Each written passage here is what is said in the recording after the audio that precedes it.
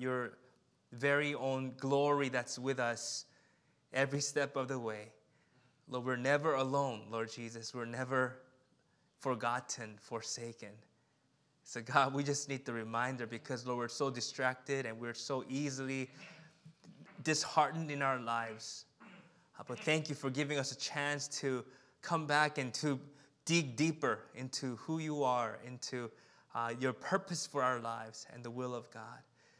So open our eyes and help us see the beauty of Jesus in a greater way today. In the name of Jesus we pray. Amen. Amen. Amen. It's a new month, so as you can see on your bulletin, on the second page on the inside, there's a new reading schedule.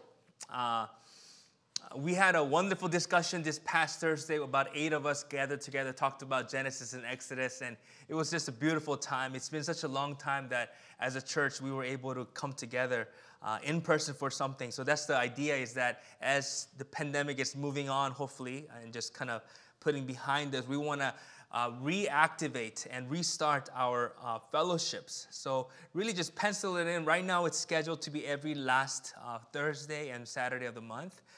It's not a Bible study. It's really just a fellowship. I just call it the Bible Believers Group. If you want to believe the Bible and you believe the Bible, you're welcome to come. But again, from now, as you can see in our schedule, it's one book per week.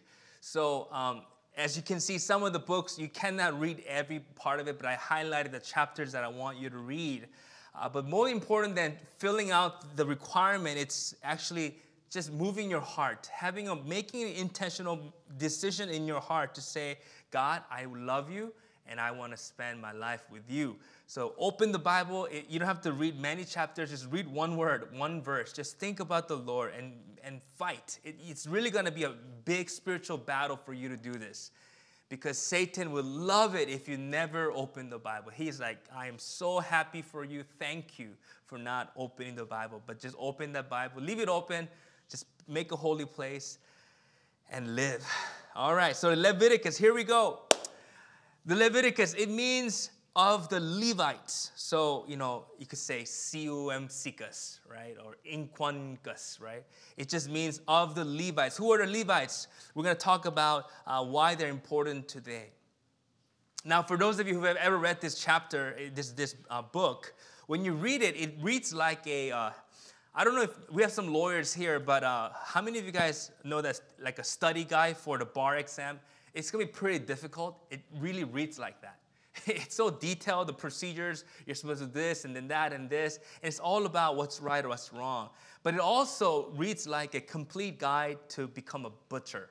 Like it's a lot of bloody sacrifices. Cut the animal here, leave this part here, leave the fat on the spleen, leave the fat on the liver, and then burn it here, put the blood here. Oh my gosh, it's pretty crazy, right? If you read it, it's not like a thing that you just like happy reading, just, you're waiting in the airport and just want to spend your time. This is probably not the book you're going to read, but it's very important. But many times people reading this book, especially non-believers, may wonder how to deal with the content in Leviticus. In fact, some of you as Christians, maybe you've never read it and you read it and you're like, is this the Bible? Like, what am I supposed to do with this? Well, one of the ways that I can encourage you, right, is to process the strange things that you may see in this Bible that may be difficult to comprehend. I want you to understand that this is chapter 3 of a book that has 66 chapters, 66 books in the book of Bible.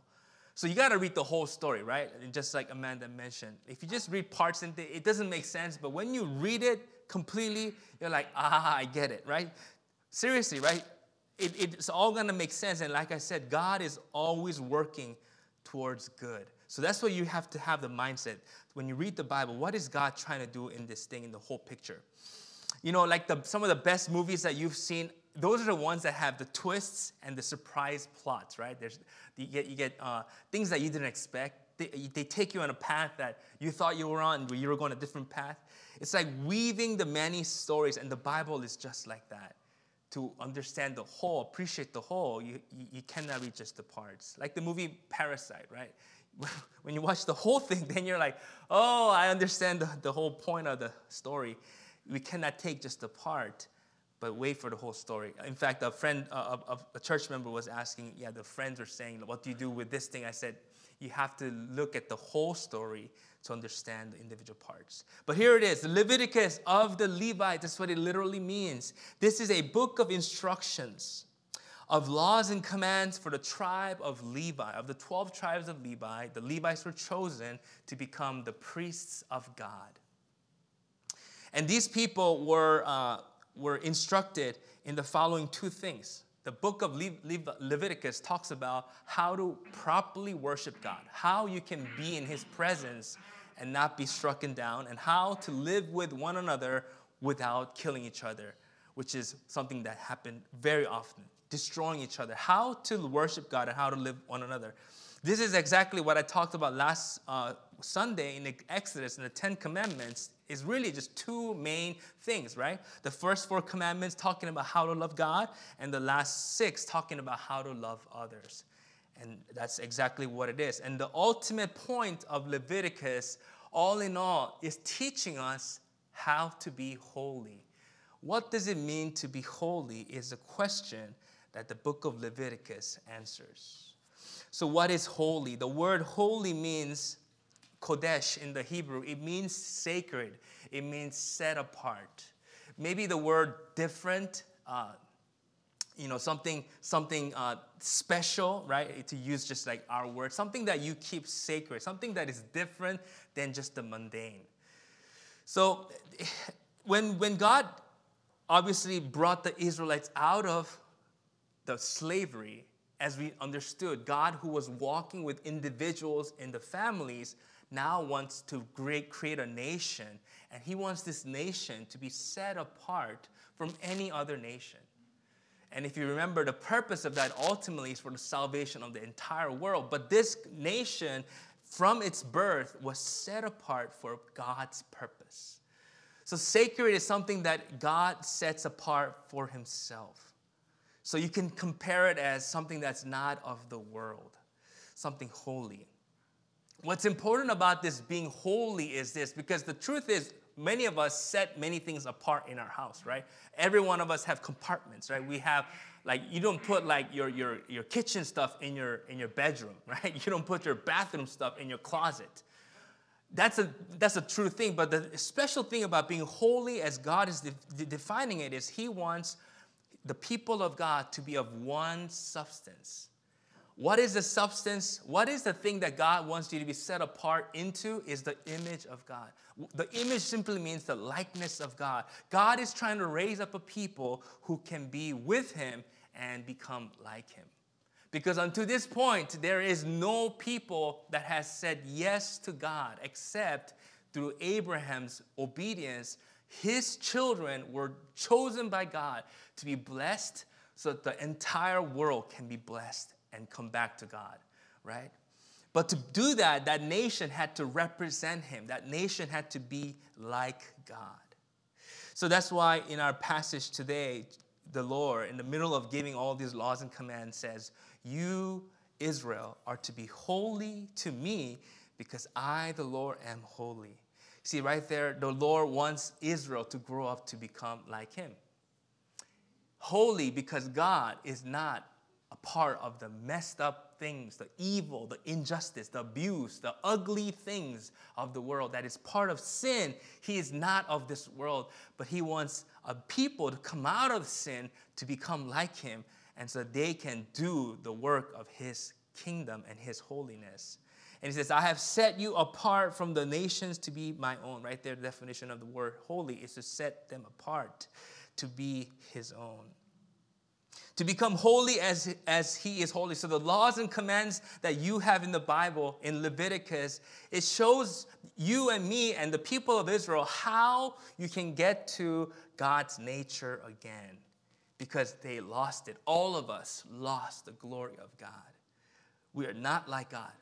We're deep inside as a humanity, wicked in our heart, violent, selfish, and we've become of a different essence when we sinned. But God is saying, become holy, become set apart. And the thing is, to be his own, I mean, it's kind of interesting, but we are God's people. He created us, but when we were separated, we have to now find a way to return. We have to be restored into God's again.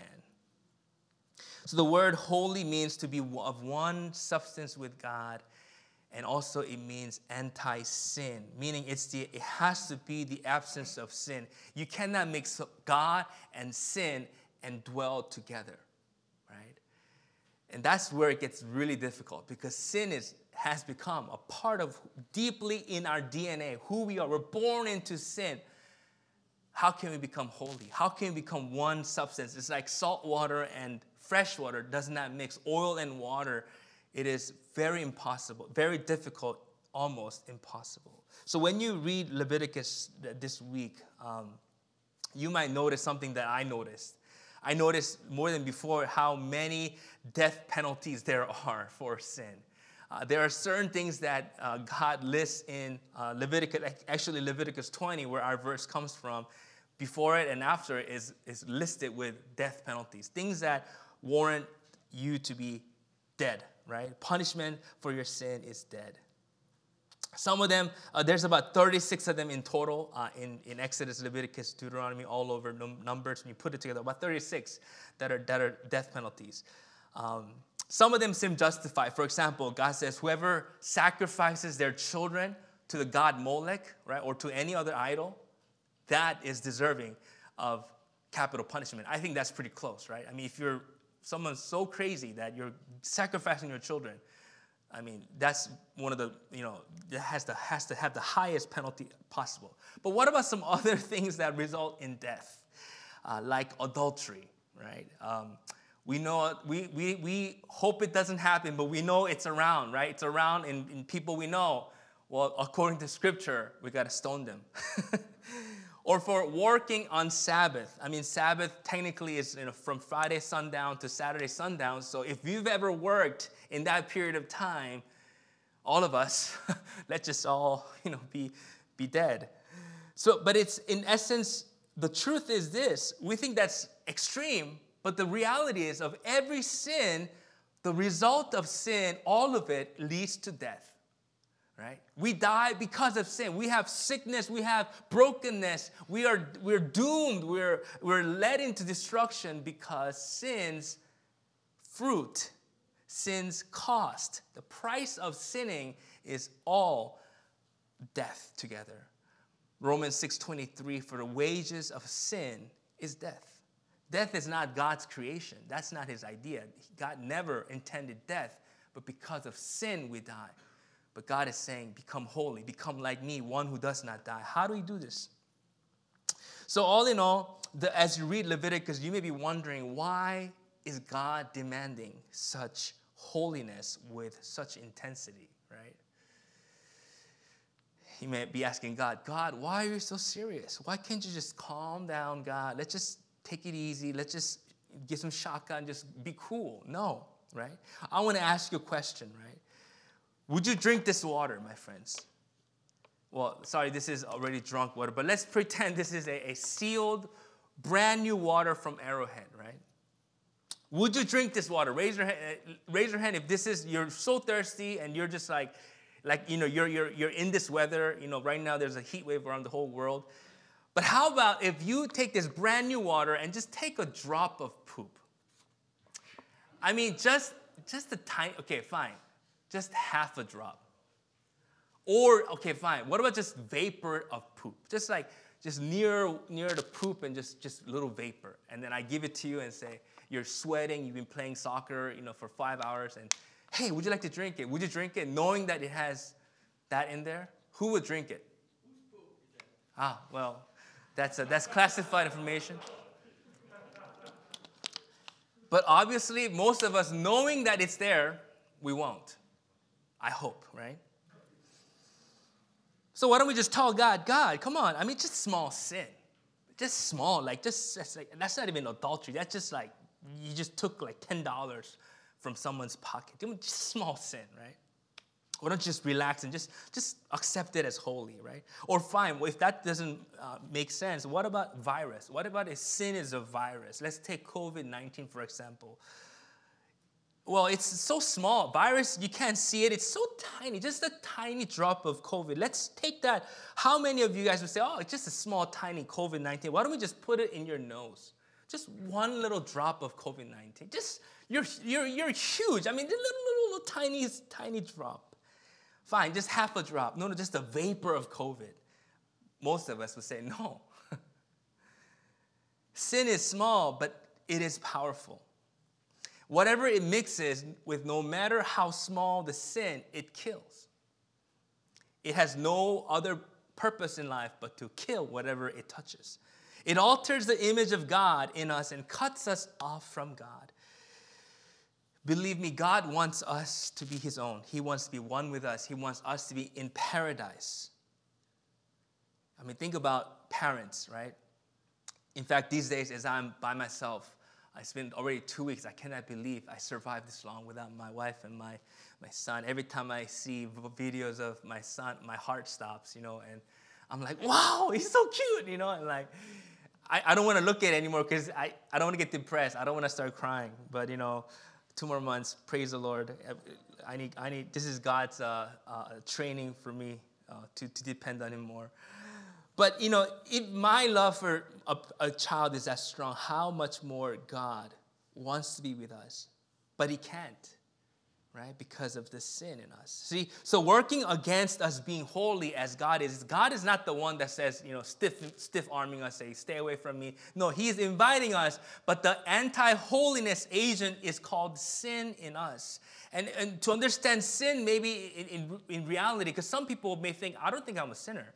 Many of us think that, Pastor Ingo, I don't think I deserve the death penalty. I don't think that I need punishment. I think I'm pretty good, right? But sometimes sin is exactly like a sleeper agent. Have you heard that term? It's like a spy, right? We know that in this world there are spies that cross over, and some of them are really good. They go into a foreign nation and they become one of the locals, right? They have all the paperwork, and they have all this story, and nobody knows that you're your best friend. They go to your son's game and all that. But then after a certain amount of time, whether it's months or years or decades, suddenly they turn and then they do the evil work that they were sent to do for that country. Sin is like that. It's your friend. It's hanging out. I think I'm all good. But we don't know there is cancer. We don't know that we have something that has already destroyed everything that is part of us. Though it may be like a small drop of poop or drop of virus, sin will grow and disqualify us from the living in God's image and his holiness. Therefore, sin cannot mix with God's image, his holiness. But God is inviting us. He's teaching us how can we be holy in the book of Leviticus. Can you turn to your neighbor and say this? I'm sorry that I'm such a sinner. Please forgive me. Turn to your neighbor and say this. I am sorry that I'm a sinner. Please forgive me. Yeah, people watching online too, just turn to your dog or turn to your spouse and say, I'm sorry I'm a sinner. Please forgive me. See, we say that, but it's because the truth is the sin that you know that you've done, that you're doing now, is just the tip of the iceberg. We don't know the depth of how crazy, how damaging sin as part of us is. And so we need to become set apart for God again.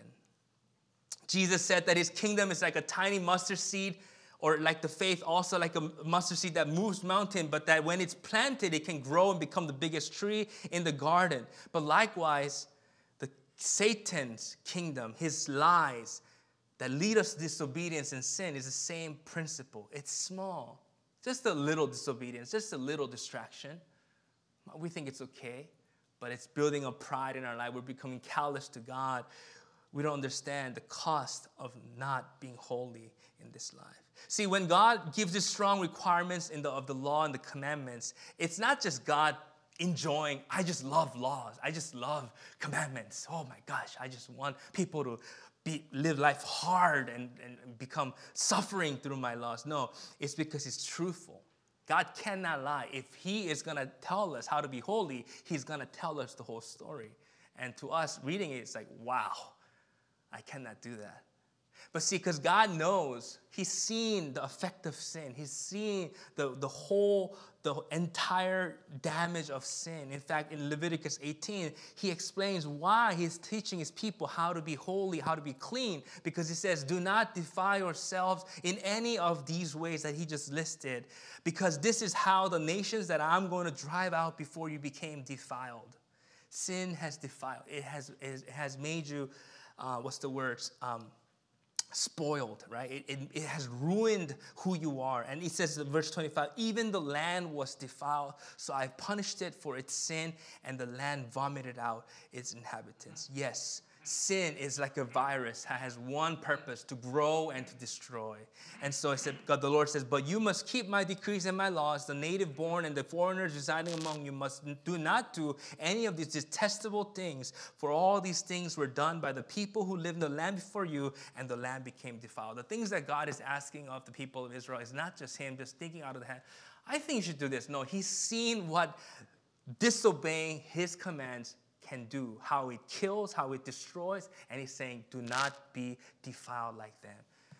Therefore, even to the Israelites, if you defile the land, it will vomit you out as it vomited out the nations before you. And it's true, in the history of Israel, many times the nation of Israel were vomited out of the promised land. 2 times at least, 3 times, if you count Assyria and Babylon. So that's the reality. God is trying to bring us, God is trying to restore us to his image so that we will be free of sin. Right? If your child has crazy virus that is destroying him, you would do everything you can to help that virus. And if there is a way, you would tell him. And that's what Leviticus is. See, the law, again, many people confuse the law as God. No. God is the one who wants you back, who loves you, who wants to save you. The law is just the device that exposes what is keeping you from him. It is, like I said, going to the doctor who is God, and the doctor does not know what's wrong with you, but he brings an x-ray, he brings an MRI, CAT scan to show you in detail what is exactly wrong with you, and that's the scripture. So every time you open it, the first reaction you're going to get is, whoa. But lean into it. Let the Lord light shine. Let the Lord CAT scan you. Let the Lord x-ray you, and so you can say, God, this is why this is happening in my life. It will show you. It will teach you what's wrong. So in the book of Leviticus, God gives the people of God 2 remedies. He gives them a list of offerings and a list of festivals that they can be restored. Because he knows that they're going to, in fact, I want to clarify something. It's not like God gave this law and every time, he wasn't like happy with destroying them. Because the truth is this, God is more merciful than we understand. Even though he gave the law, there were many, many times that people crossed it and God did not kill them. So many times that they're deserving. But he's given us the offering, the festivals, as a way to be cleaned again. We need to be cleaned time and time again. So here we go. I want to share with you guys what these are. The first thing I'm going to talk about is the offerings. Just going to give you a very brief description of them. But basically, offering is basically not done like us. We just hand the basket. But back then, it was big bloodshed. You had to bring animals.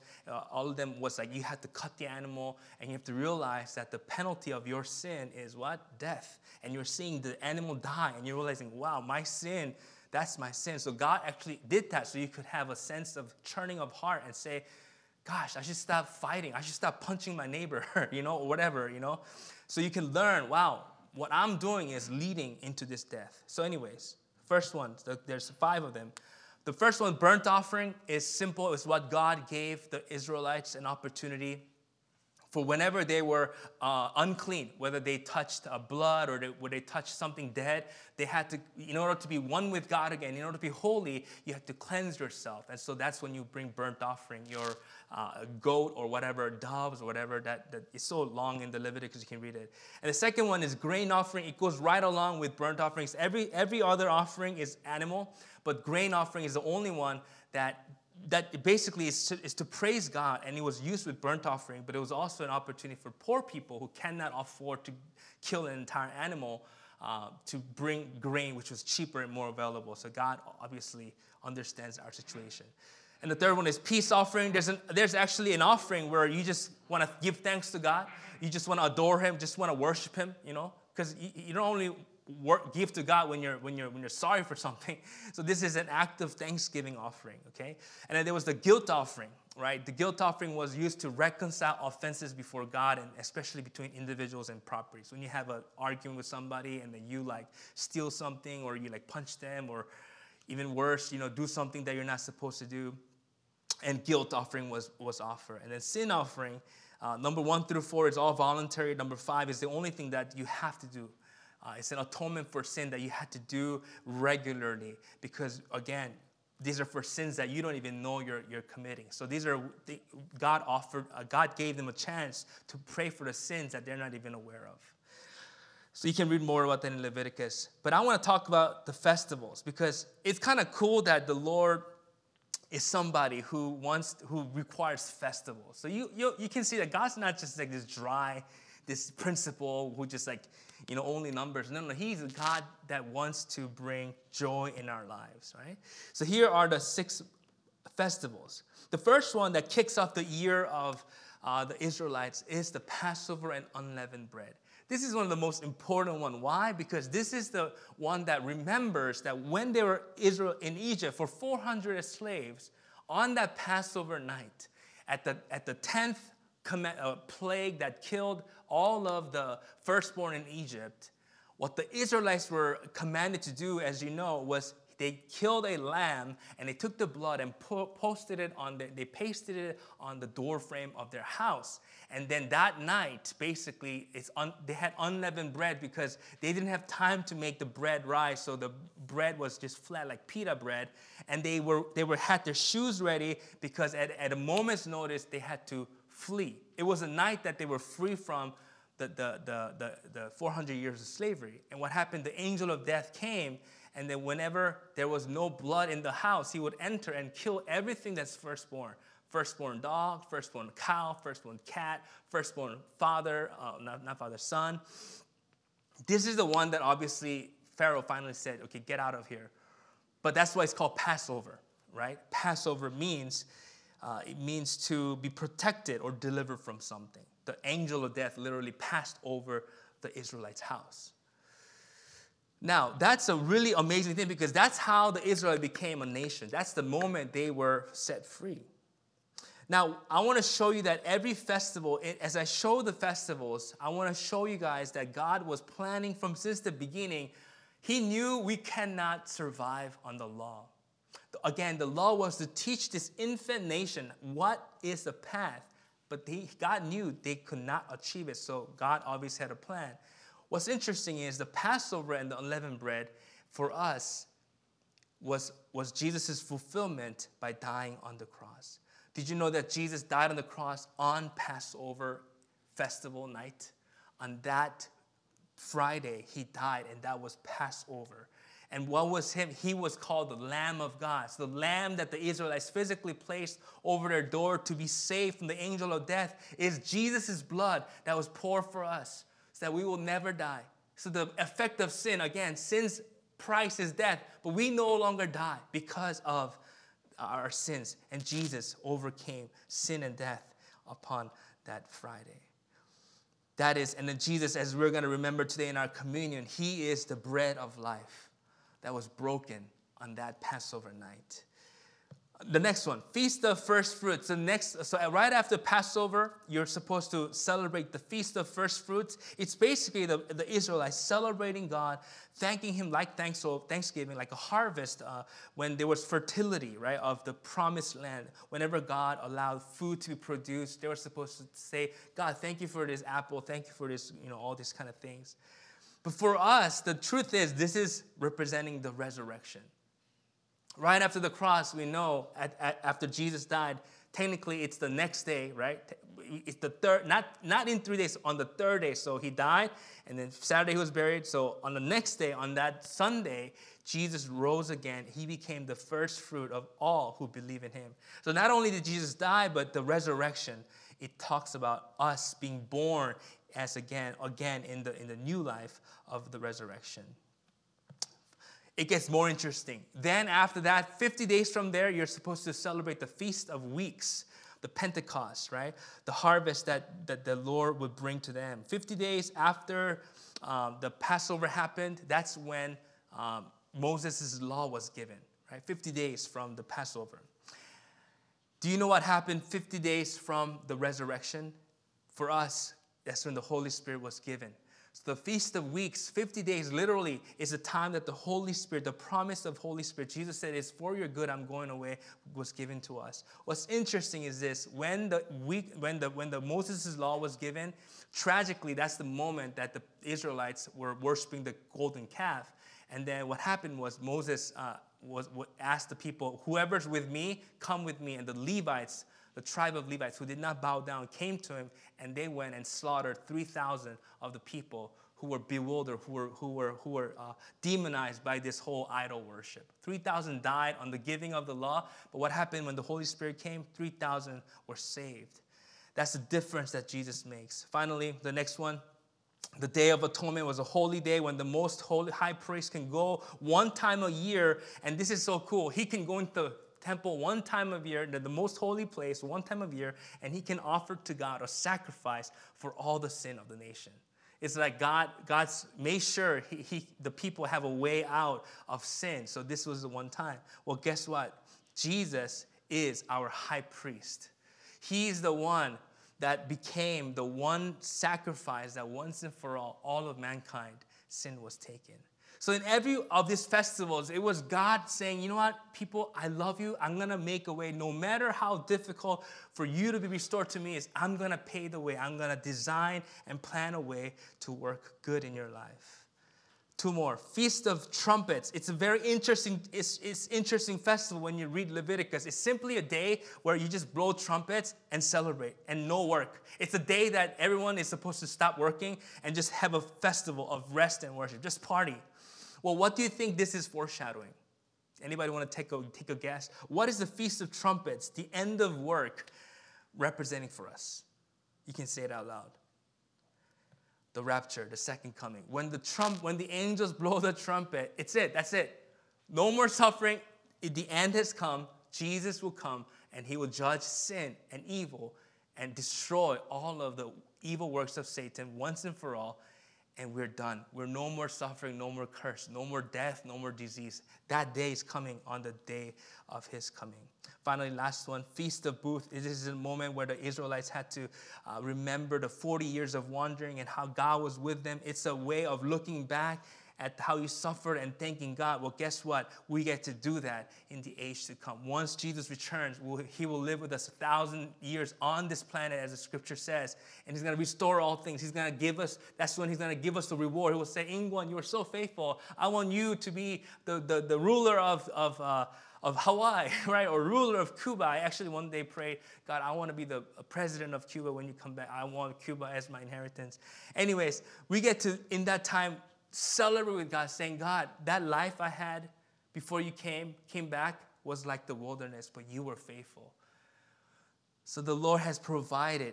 He is not, again, a God who is just so happy to make life hard for you. No, life is hard because we made it so. Life is hard because sin is the one that's ruining us, and God is inviting us, come, be holy, be set apart. Let my glory, let my beauty, let my peace, let my joy, let my love, wisdom, my prosperity, let my health, let my wealth be part of who you are because you belong to me. To be holy is the greatest invitation that we can ever be given, to be redeemed into his glory again. But thanks be to God. As Paul explains in Romans 8:3, he says, for what the law was powerless to do because it was weakened by the flesh, not by God. It was weakened by our own flesh. It says God did by sending his own son in the likeness of sinful flesh to be a sin offering and to be the fulfillment of all the festivals. And so he condemns sin in the flesh. He says, sin, you're done. You have no more power to hold back my people from becoming holy, becoming united again. Friends, I have a good news to you. Again, when we look at Leviticus, just be thankful. Thank God that this law does not apply to me because I have been saved, not through the law, but through the grace of Jesus Christ, simply by faith, because Jesus paid the highest price. Even the book like Leviticus, we can use it to say, thank you, God, for being the fulfillment of this law that I could not do, of this law that I know I deserve the death penalty. Lord, thank you for being the one who fulfilled and one who satisfied this requirement so that I can be holy as you are. Friends, holiness now, salvation, righteousness is a gift. That's what's crazy about Jesus Christ. That's why there's nothing more important in our lives than to talk about Jesus who has done it for us. In fact, when we don't have that, we're back under the law, living life, just hoping we can be with God again, when the truth is their door is open and God has united us back to him. He has made us holy. He has washed us by his blood. Friends, I want to tell you, though, it is not that now we can just sin, right? The moment you sin, the same consequence is still there, right? But what's different this time is that we do not offer bulls and rams and sheep for offering, but we remember Jesus who died, and in gratitude, we turn our heart and we offer God our lives again. Friends, there's something that the Lord, as it was for this the Leviticus, the Levites or the priests, they had to teach and enforce this book to the people of God. Why? Because this nation was going to become the nation to save the world. And today, you and I are a fulfillment of that. That role has not ended. Friends, you and I have to take this message of overcoming sin and transforming this world into holiness. It has to be applied into your life. You have to now live into the fullness of the holiness of God so that this holiness will spread to the ends of the earth. Until that happens, we're not done. That has to be the greatest important goal in our life, is to say, God, how can I invite the rest of this world into your beauty, into your holiness? Because God has made a way. As the praise team comes up today, we're going to remember that moment when Jesus made it possible. Let me pray for us this time. Father, if the Leviticus, if the law was everything we had, Lord, life would be so depressing and so difficult. I want to say publicly and with everyone in agreement that, Lord, I want to thank the people of Israel for suffering, for attempting, for trying so hard to keep your law, and they did. And today, by their faithfulness, by the people who did obey, not everyone, Lord, not everyone made it to promised land, but at least the tribe of, the leadership of Caleb and Joshua, they made it, Lord. And so many individuals who were faithful, you and obedient, you showed yourself. And today, here we are, a fruit of their obedience. Lord, let this journey to become holy continue ever powerfully. We want to examine our lives. Is there anything, any sin in us that has been operating in us? Is there any stronghold that, Lord, we have allowed and you could not be part of who we are in our lives? God, I thank you for giving us your blood. You made a way for us to be free from that sin, for us to put to death the misdeeds of the body. Today we can say, as every morning we can say, we are still sinners, but Lord, every moment we are reminded of our sin, we can say, Jesus paid for that sin. I am forgiven. Lord, give us the strength today as we remember who you are, what you've done for us. Give us the strength to turn from our wicked ways and to live a life like you, to be holy as you are holy, to be set apart for you, God. In Jesus' name we pray.